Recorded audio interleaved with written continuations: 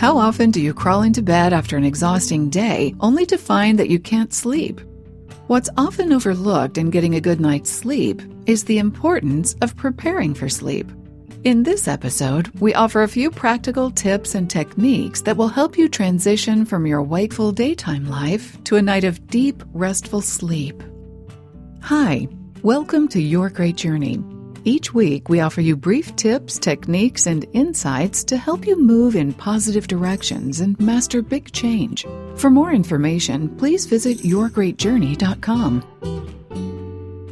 Your Great Journey is brought to you by audiobook publisher Wetware Media. Wetware Media publishes a wide variety of personal transformation audiobooks available from any major online audiobook retailer. For more information, please visit wetwaremedia.com.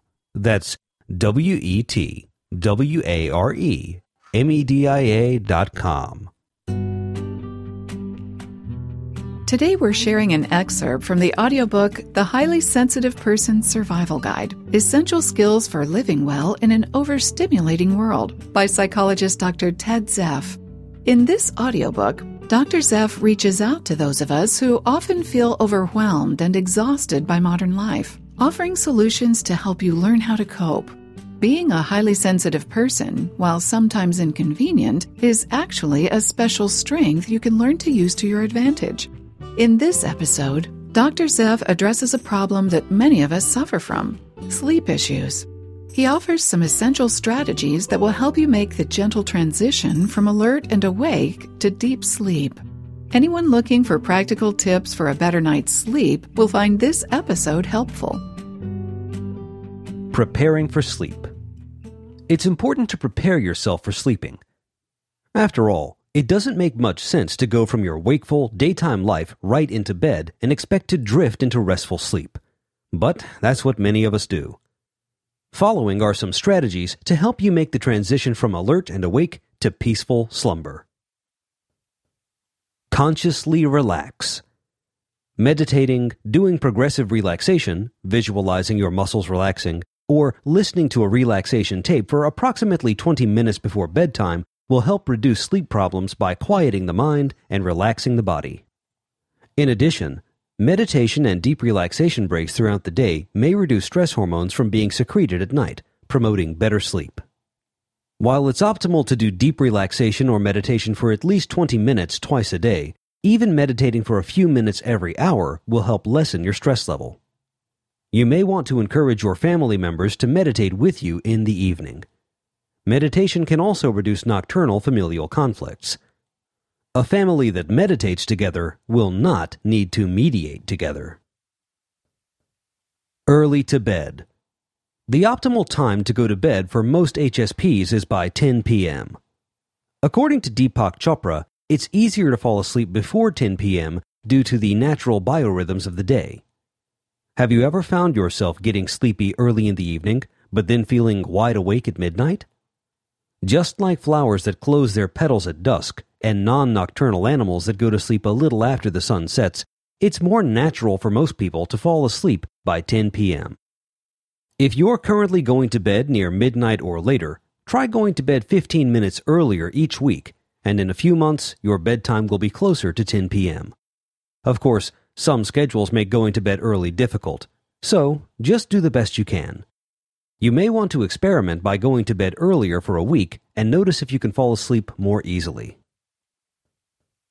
No time, no problem. One of the most important rules to follow to reduce sleep problems is never ever look at a clock or watch after 8 p.m. Many of my students have had amazing success in stopping their insomniac pattern by just following this simple rule. The mind needs a negative hook to perpetuate sleep problems, and one of the best cues to create a sleep disorder is to look at the clock and worry about not getting enough sleep.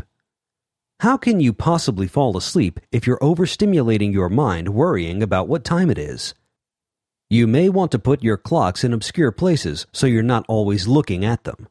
It may also help release your time-urgent behavior to not wear a watch or frequently look at the clock during the day. Alan, a married HSP in his 30s, suffered from insomnia that was aggravated by his time-urgent behavior. Alan told me that his entire body would shake with frustration whenever he drove home on the congested freeways during rush hour. He was on a downward spiral, perceiving both time and other drivers on the road as his enemy. I recommended that Alan stop wearing his watch and not look at the clock at home or in his car. I also suggested that he spend some time in the timeless beauty of nature. The following week, he and his wife came into my class smiling, exuding a state of deep inner peace. Not only did Alan relinquish his watch, but he also went to Yosemite National Park for a long weekend, where he and his wife did not look at a clock for 3 days. He reported that he had never experienced such a profound state of peace and joy in his life.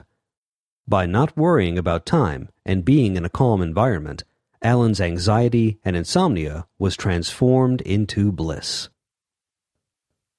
Turning off the media. It's best not to watch stimulating television shows or movies at night. By watching the nightly news, you'll be inviting the murderer of the day into your consciousness right before going to sleep, which is hardly a peaceful lullaby. It's important to use discrimination when watching television. Always remember to click the mute button during advertisements so that you won't have to subject your nervous system to increased levels of over-arousal. Use that time instead to take a meditation break whereby you can buy some inner peace rather than exposing yourself to the myriad of sense desires that the commercials are trying to sell you. I have an HSP friend who won't watch movies or television anymore since she found out that most shows have at least some gratuitous violence that gives her anxiety and nightmares. However, since everyone responds differently to media stimulation, it's important to create a balanced lifestyle that works for you. I had one student who claimed that the only way she could fall asleep at night was watching television. While the television evidently gave her some sense of comfort, this approach can be quite detrimental for most HSPs. Partner problems. If your partner is a restless sleeper or snores loudly, severely disturbing your sleep, you need to consider obtaining twin beds or even sleeping in separate rooms. If your partner is a non-HSP who falls asleep as soon as their head hits the pillow, you need to help them understand how important it is for you to create a quiet environment in order to get a good night's sleep. You may want to see a marriage counselor if you can't work out a compromise that works for both of you. Turn off the day. After 8 or 9 p.m., turn the answering machine to the lowest volume, turn off your cell phone, television, and computer, and just let go of the day. As mentioned in Chapter 2 on techniques to reduce overstimulation, your evening routine for most nights should consist of calming activities like reading spiritually uplifting books, meditating, or writing. Do not engage in any intense discussions late at night. As discussed in Chapter 3, you may want to massage yourself with medicated oils or take a bath with a few drops of essential oil of lavender in the evening. If you find yourself ruminating on a specific problem, spend up to an hour, if necessary, writing down every possible solution to the dilemma.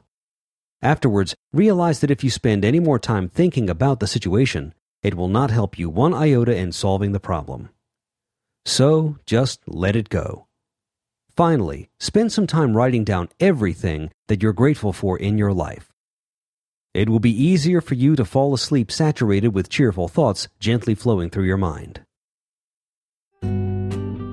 Thanks for listening to this excerpt from the audiobook The Highly Sensitive Person Survival Guide: Essential Skills for Living Well in an Overstimulating World. You can purchase the complete audiobook from any major online audiobook retailer. If you'd like more information, please visit yourgreatjourney.com. Please be sure to subscribe to the show so you don't miss an episode. And if you like the show, please rate it and review it. And please share it with friends who might also enjoy it. See you next week. Your Great Journey is brought to you by audiobook publisher Wetware Media.